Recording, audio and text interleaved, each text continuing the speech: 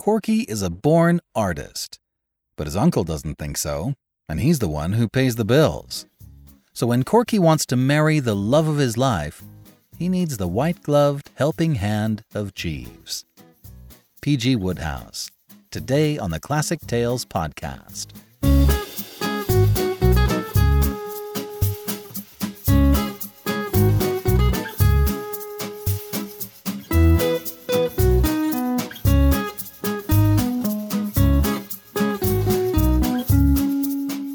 Welcome to the Classic Tales podcast. Thank you for listening.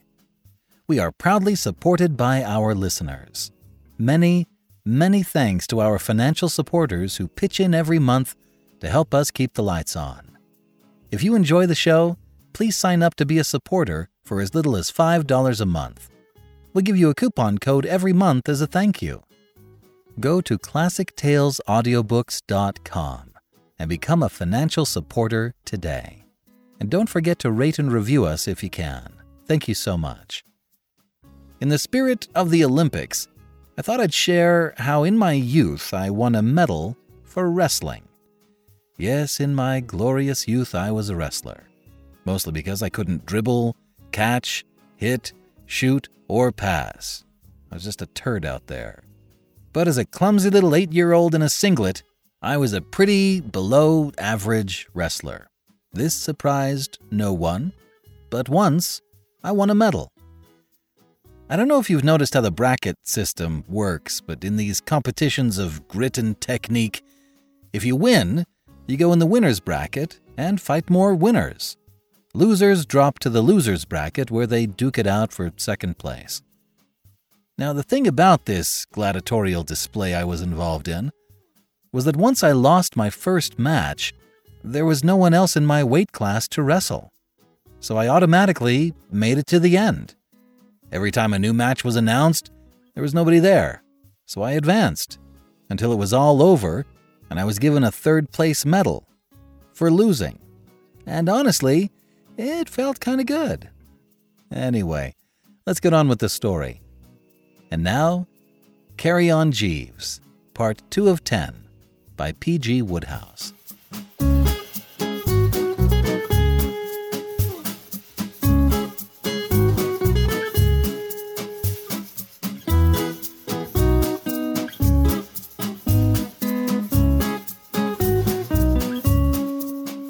The artistic career of Corky. You will notice, as you flit through these reminiscences of mine, that from time to time the scene of action is laid in and around the city of New York, and it is just possible that this may occasion the puzzled look and the start of surprise. What? It is possible that you may ask yourselves, is Bertram doing so far from his beloved native land? Well, it's a fairly longish story, but reefing it down a bit and turning it for the nonce into a two-reeler, what happened was that my Aunt Agatha, on one occasion, sent me over to America to try to stop young Gussie, my cousin, marrying a girl on the vaudeville stage. And I got the whole thing so mixed up that I decided it would be a sound scheme to stop on in New York for a bit, instead of going back and having long, cosy chats with her about the affair.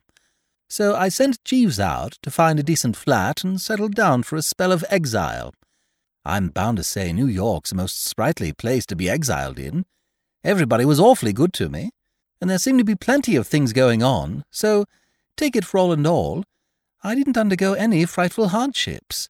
Blokes introduced me to other blokes, and so on and so forth, and it wasn't long before I knew squads of the right sort, some who rolled in the stuff in houses up by the park, and others who lived with the gas turned down mostly around Washington Square, artists and writers and so forth, brainy coves. Corky, the bird I am about to treat of, was one of the artists. A portrait painter, he called himself, but as a matter of fact his score up to date had been nil. You see, the catch about portrait painting, I've looked into the thing a bit, is that you can't start painting portraits till people come along and ask you to. And they won't come and ask you to until you've painted a lot first.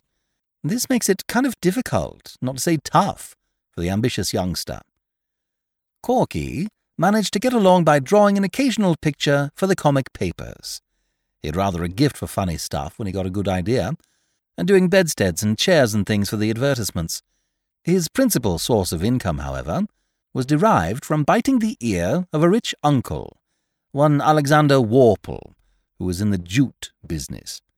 I'm a bit foggy as to what jute is, but it's apparently something the populace is pretty keen on, for Mr. Warple had made quite an indecently large stack out of it. Now, a great many fellows think that having a rich uncle is a pretty soft snap, but according to Corky, such is not the case. Corky's uncle was a robust sort of cove, who looked like living forever. He was 51, and it seemed as if he might go to par. It was not this, however, that distressed poor Corky, for he was not bigoted, and had no objection to the man going on living. What Corky kicked at was the way the above Warple used to harry him. Corky's uncle, you see, didn't want him to be an artist. He didn't think he had any talent in that direction. He was always urging him to chuck art and go into the jute business, and start at the bottom and work his way up. And what Corky said was that, while he didn't know what they did at the bottom of a jute business, instinct told him that it was something too beastly for words. Corky, moreover, believed in his future as an artist. Some day, he said, he was going to make a hit. Meanwhile, by using the utmost tact and persuasiveness, he was inducing his uncle to cough up very grudgingly a small quarterly allowance. He wouldn't have got this if his uncle hadn't had a hobby. Mr. Warple was peculiar in this respect. As a rule, from what I've observed, the American captain of industry doesn't do anything out of business hours. When he has put the cat out and locked up the office for the night, he just relapses into a state of coma from which he emerges only to start being a captain of industry again. But Mr. Warple, in his spare time, was what is known as an ornithologist. He had written a book called American Birds, and was writing another to be called More American Birds. When he had finished that, the presumption was that he would begin a third, and keep on till the supply of American birds gave out. Corky used to go to him about once every 3 months, and let him talk about American birds. Apparently you could do what you liked with old Warple, if you gave him his head first on his pet subject. So these little chats used to make Corky's allowance all right for the time being. But it was pretty rotten for the poor chap. There was the frightful suspense, you see, and apart from that, birds, except when broiled and in the society of a cold bottle, bored him stiff. To complete the character study of Mr. Warple, he was a man of extremely uncertain temper, and his general tendency was to think that Corky was a poor chump, and that whatever step he took in any direction on his own account was just another proof of his innate idiocy. I should imagine Jeeves feels very much the same about me. So when Corky trickled into my apartment one afternoon, shooing a girl in front of him, and said, "Bertie, I want you to meet my fiancée, Miss Singer," the aspect of the matter which hit me first was precisely the one which he had come to consult me about. The very first words I spoke were, "Corky, how about your uncle?" The poor chap gave one of those mirthless laughs. He was looking anxious and worried, like a man who has done the murder all right but can't think what the deuce to do with the body. "We're so scared, Mr. Wooster," said the girl. "We were hoping that you might suggest a way of breaking it to him." Muriel Singer was one of those very quiet, appealing girls who have a way of looking at you with their big eyes as if they thought you were the greatest thing on earth and wondered that you hadn't got on to it yet yourself. She sat there in a sort of shrinking way, looking at me as if she was saying to herself, "Oh, I do hope this great strong man isn't going to hurt me." She gave a fellow a protective kind of feeling, made him want to stroke her hand and say, "There, there, little one," or words to that effect. She made me feel that there was nothing I wouldn't do for her. She was rather like one of those innocent-tasting American drinks which creep imperceptibly into your system, so that before you know what you're doing, you're starting out to reform the world by force if necessary, and pausing on your way to tell the large man on the corner that if he looks at you like that, you will knock his head off. What I mean is, she made me feel alert and dashing, like a knight-errant or something of that kind. I felt that I was with her in this thing to the limit. I don't see why your uncle shouldn't be most awfully bucked, I said to Corky. He will think Miss Singer the ideal wife for you. Corky declined to cheer up. You don't know him. Even if he did like Muriel, he wouldn't admit it. That's the sort of pig-headed ass he is. It would be a matter of principle with him to kick. All that he would consider would be that I had gone and taken an important step without asking his advice, and he would raise Cain automatically. He's always done it. I strained the old beam to meet this emergency. You want to work it so that he makes Miss Singer's acquaintance without knowing that you know her. Then you come along. But how can I work it that way? I saw his point. That was the catch. There's only one thing to do, I said. What's that? Leave it to Jeeves. And I rang the bell. Sir, said Jeeves, kind of manifesting himself. One of the rummy things about Jeeves is that unless you watch him like a hawk, you very seldom see him come into a room. He's like one of those weird birds in India who dissolve themselves into thin air and nip through space in a sort of disembodied way and assemble the parts again just where they want them.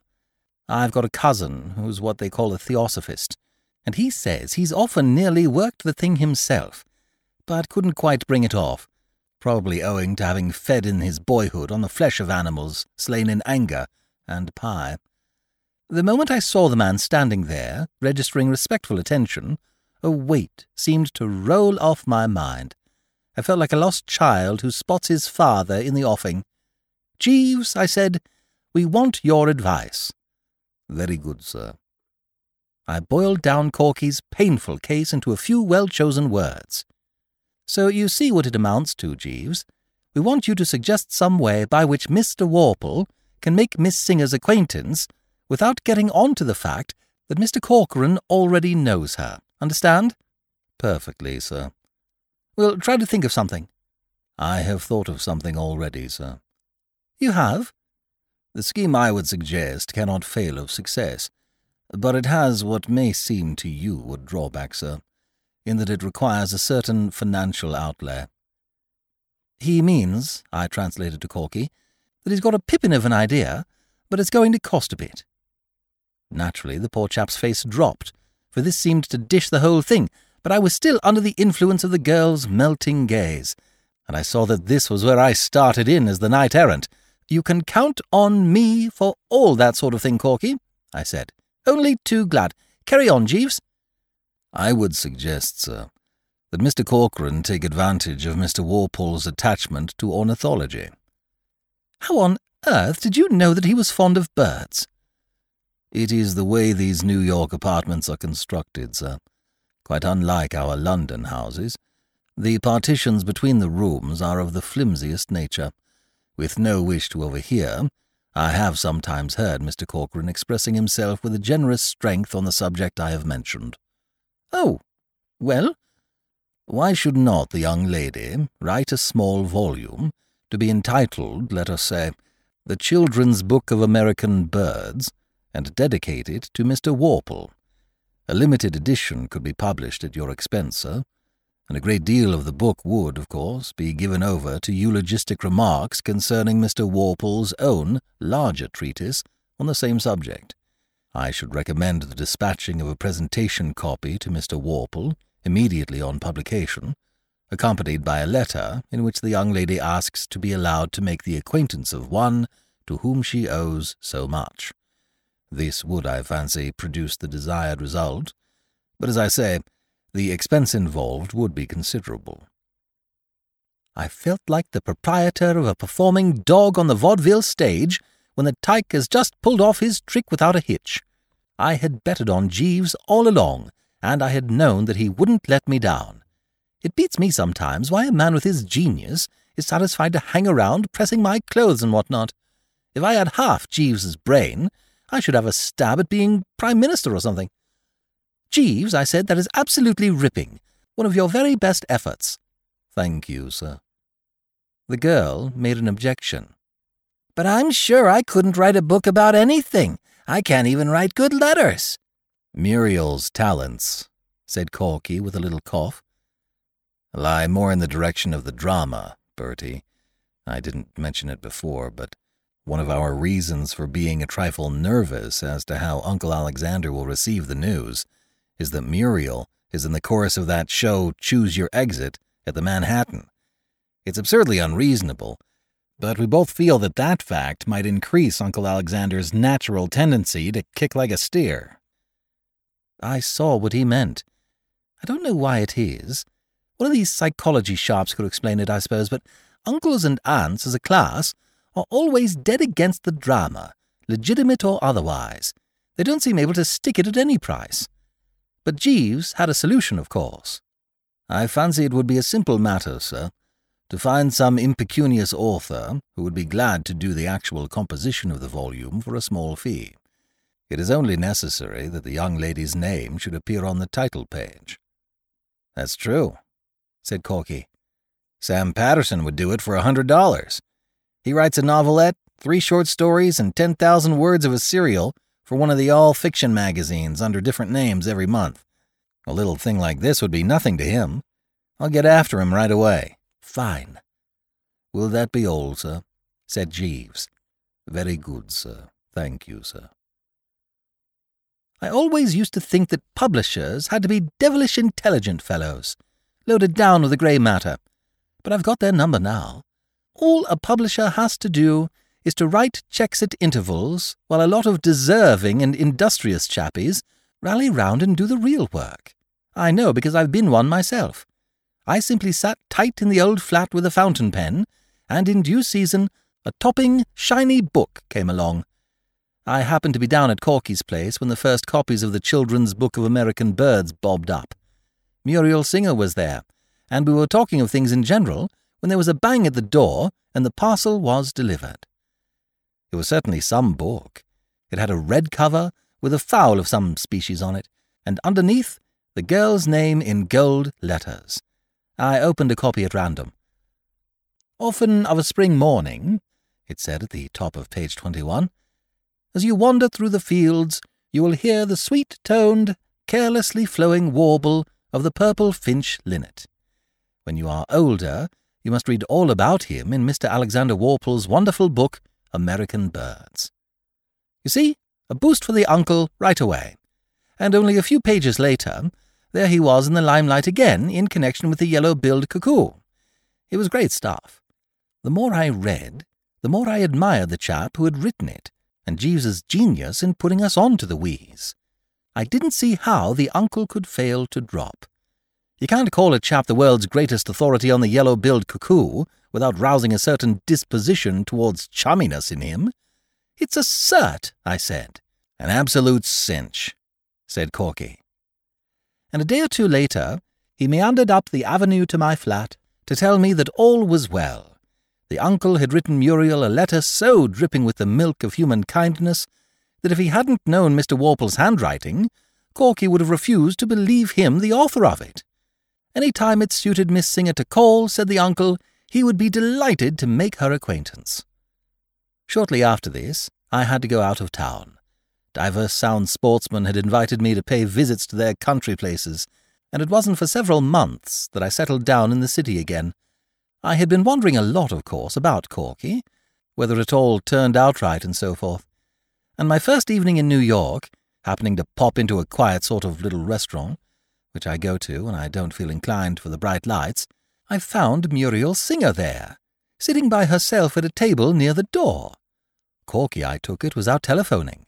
I went up and passed the time of day. "Well, well, well, what?" I said.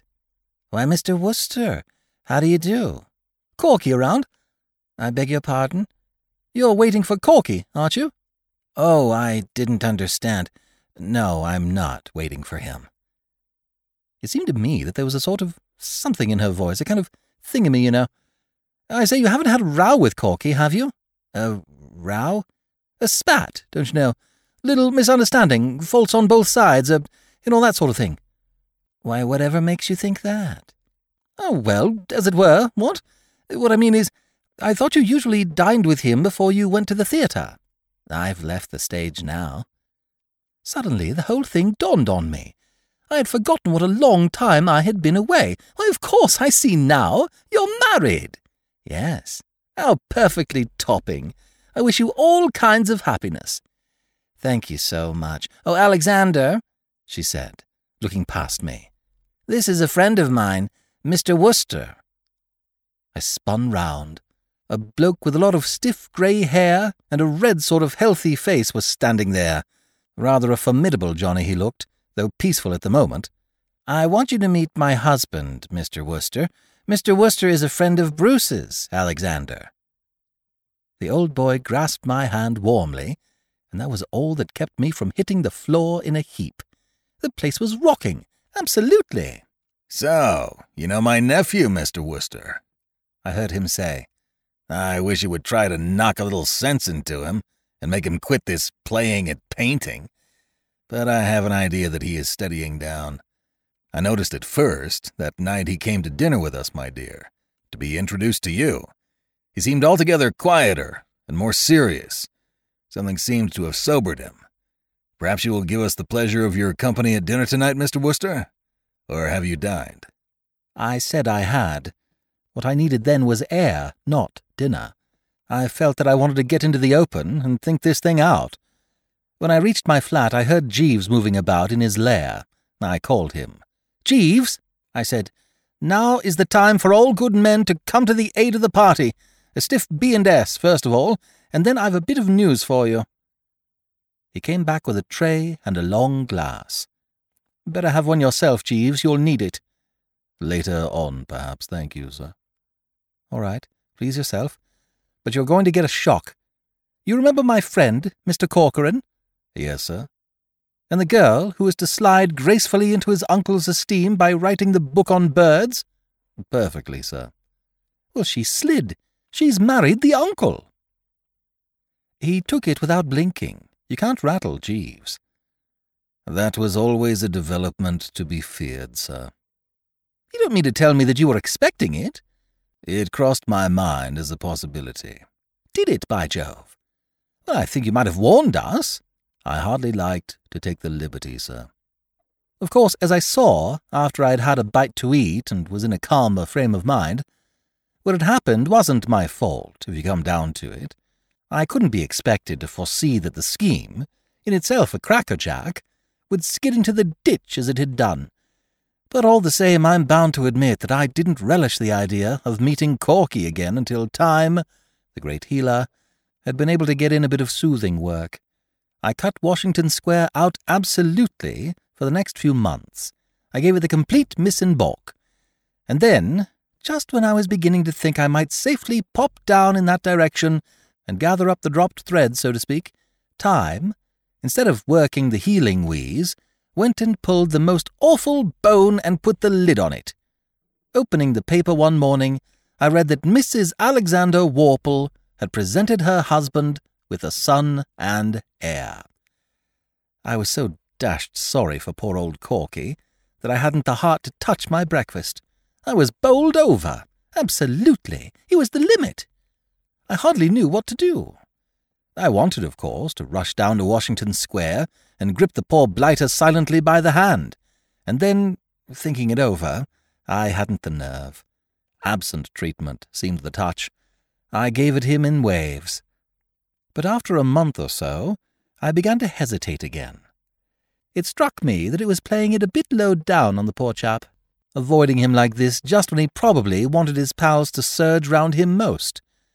I pictured him sitting in his lonely studio with no company but his bitter thoughts, and the pathos of it got me to such an extent that I bounded straight into a taxi and told the driver to go all out for the studio.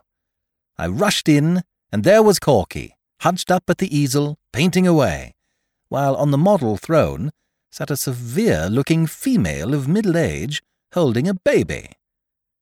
A fellow has to be ready for that sort of thing. "Oh, ha!" I said, and started to back out. Corky looked over his shoulder. "Hello, Bertie. Don't go. We're just finishing for the day. That will be all this afternoon," he said to the nurse, who got up with a baby and decanted it into the perambulator which was standing in the fairway.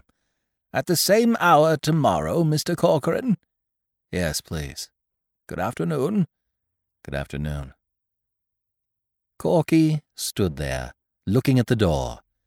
and then he turned to me and began to get it off his chest.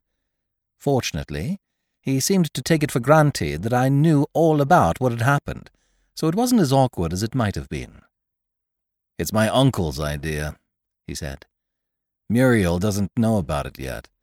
The portrait's to be a surprise for her on her birthday. The nurse takes the kid out ostensibly to get a breather, and they beat it down here. If you want an instance of the irony of fate, Bertie, get acquainted with this. Here's the first commission I have ever had to paint a portrait, and the sitter is that human poached egg that has butted in and bounced me out of my inheritance. Can you beat it? I call it rubbing the thing in, to expect me to spend my afternoons gazing into the ugly face of a little brat who, to all intents and purposes, has hit me behind the ear with a blackjack and swiped all I possess. I can't refuse to paint the portrait, because if I did, my uncle would stop my allowance. Yet every time I look up and catch that kid's vacant eye, I suffer agonies.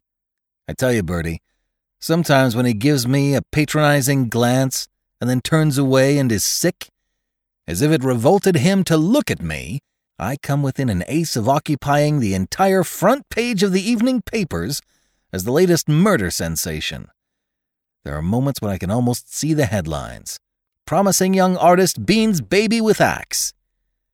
I patted his shoulder silently. My sympathy for the poor old scout was too deep for words. I kept away from the studio for some time after that, because it didn't seem right to me to intrude on the poor chappie's sorrow. Besides, I'm bound to say that nurse intimidated me. She reminded me so infernally of Aunt Agatha. She was the same gimlet-eyed type. But one afternoon, Corky called me on the phone. "Bertie." "Hello. "Are you doing anything this afternoon?" "Nothing special." "You couldn't come down here, could you?" "What's the trouble? Anything up?" "I've finished the portrait." "Good boy. Stout work." "Yes." His voice sounded rather doubtful. "The fact is, Bertie, it doesn't look quite right to me. There's something about it.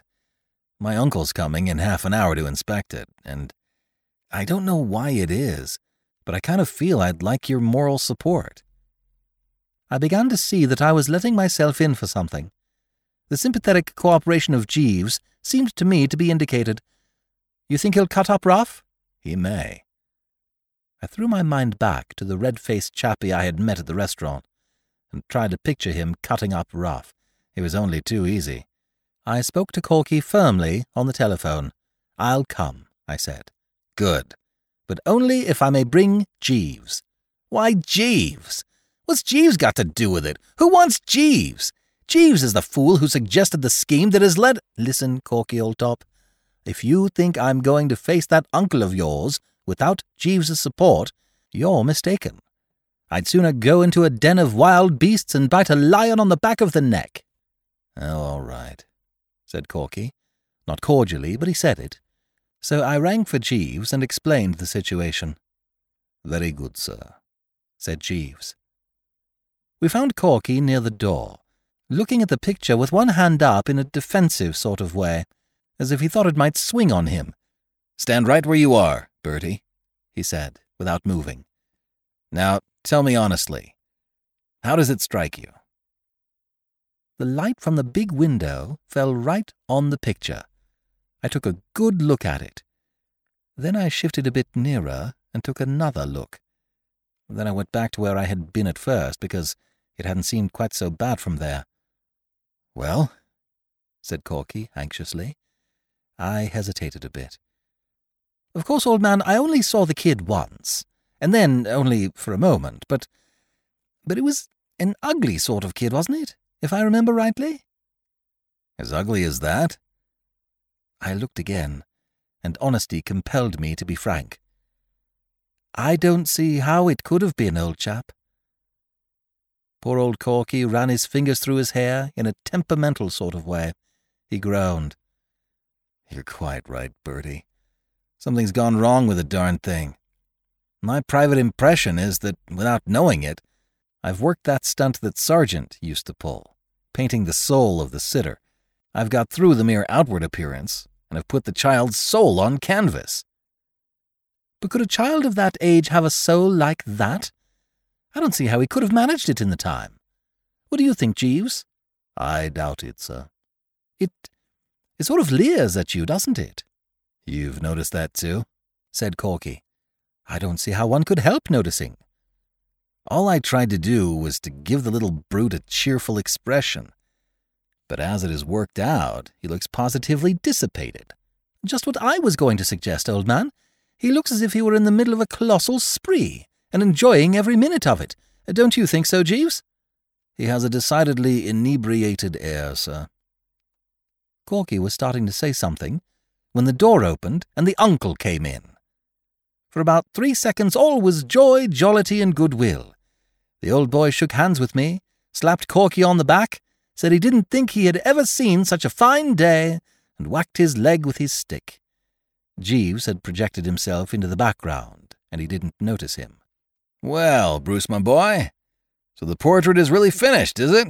Really finished? Well, bring it out. Let's have a look at it. This will be a wonderful surprise for your aunt. Where is it? And then he got it, suddenly, when he wasn't set for the punch, and he rocked back on his heels. "Oosh!" he exclaimed. And for perhaps a minute, there was one of the scaliest silences I've ever run up against.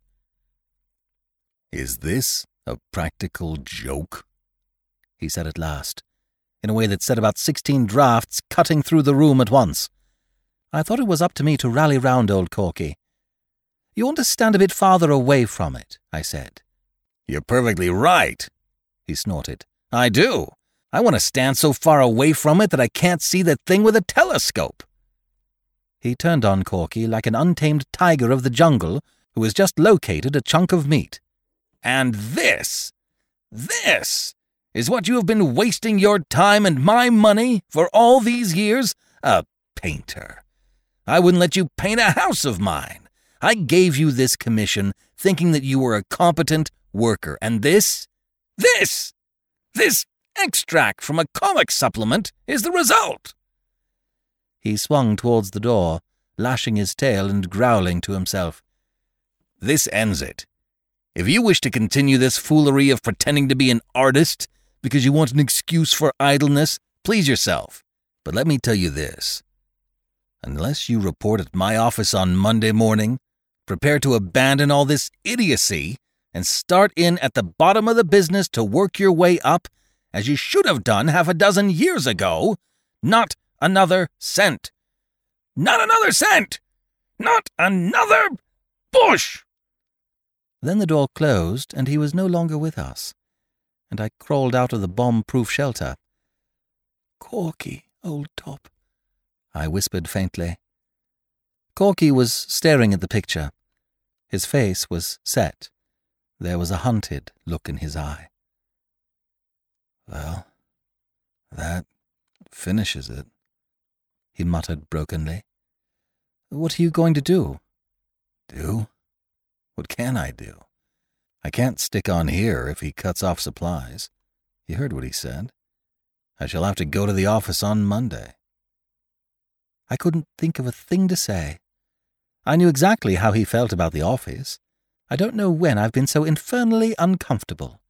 It was like hanging round, trying to make conversation to a pal who's just been sentenced to 20 years in quad. And then a soothing voice broke the silence. "If I might make a suggestion, sir?" It was Jeeves.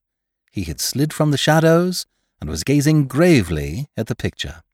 Upon my word, I can't give you a better idea of the shattering effect of Corky's Uncle Alexander when in action than by saying that he had absolutely made me forget for the moment that Jeeves was there.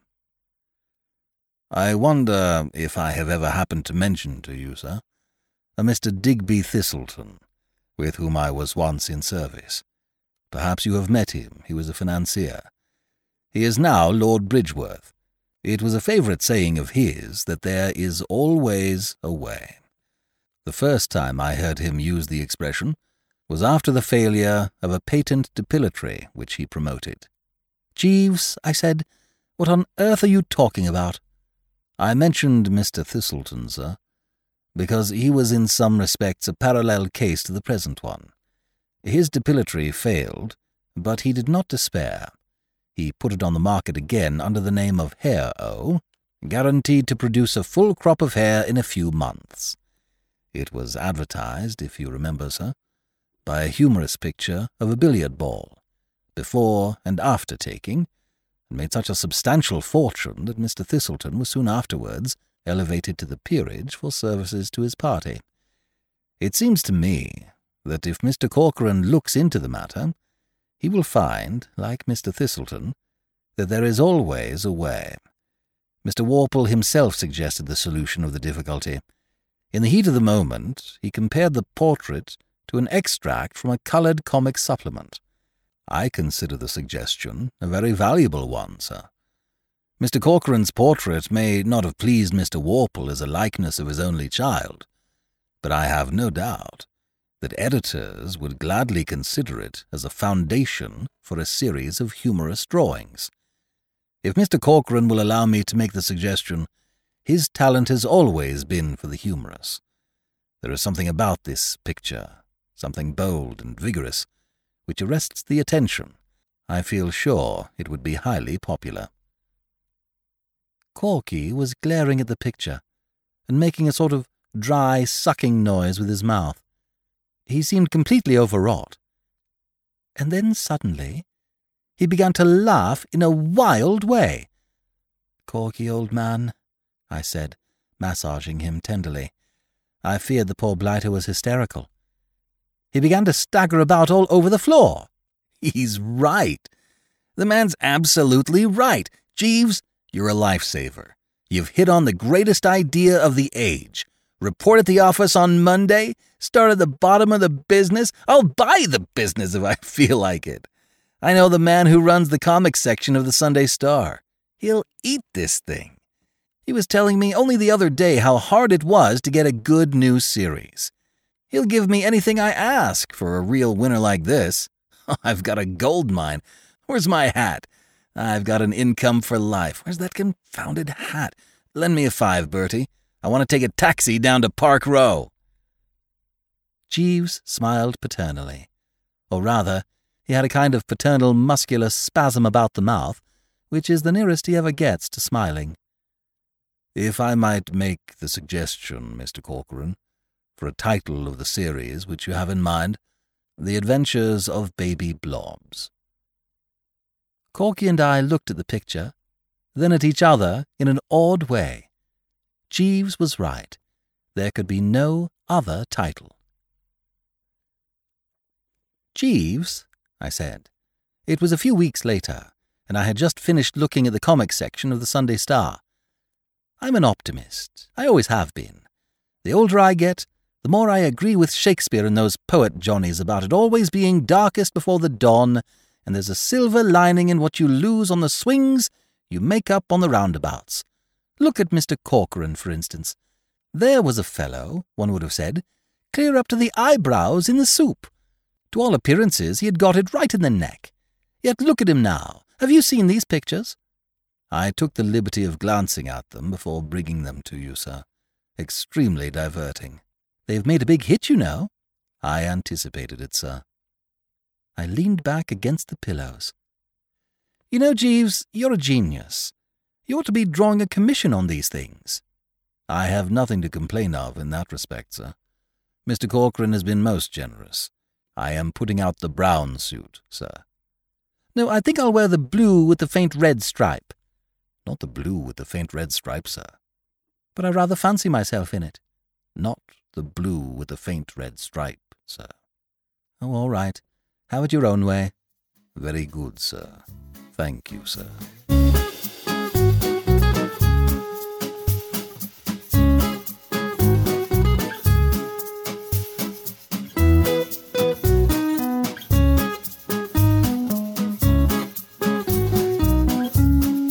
This is B.J. Harrison.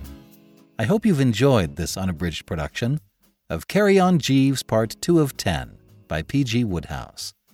If you have enjoyed this book, please become a financial supporter by visiting our website at classictalesaudiobooks.com. Become a monthly supporter for as little as $5 a month, and we'll send you a monthly coupon code as a thank you. And please rate and review us if you can. It really helps other folks to find our show. Thank you for joining me today and allowing classic literature to awaken your better self. Please join me every week, and we'll rediscover the greatest stories ever put to paper.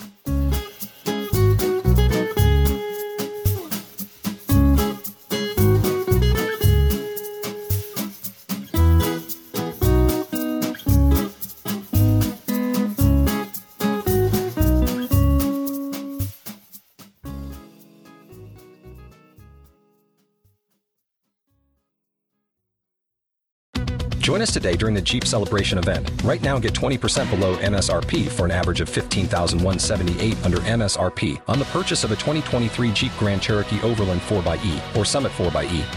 Not compatible with lease offers or with any other consumer incentive offers. $15,178 average based on 20% below average MSRP from all 2023 Grand Cherokee Overland 4xE and Summit 4xE models in dealer stock. Residency restrictions apply. Take retail delivery from dealer stock by 4/1. Jeep is a registered trademark.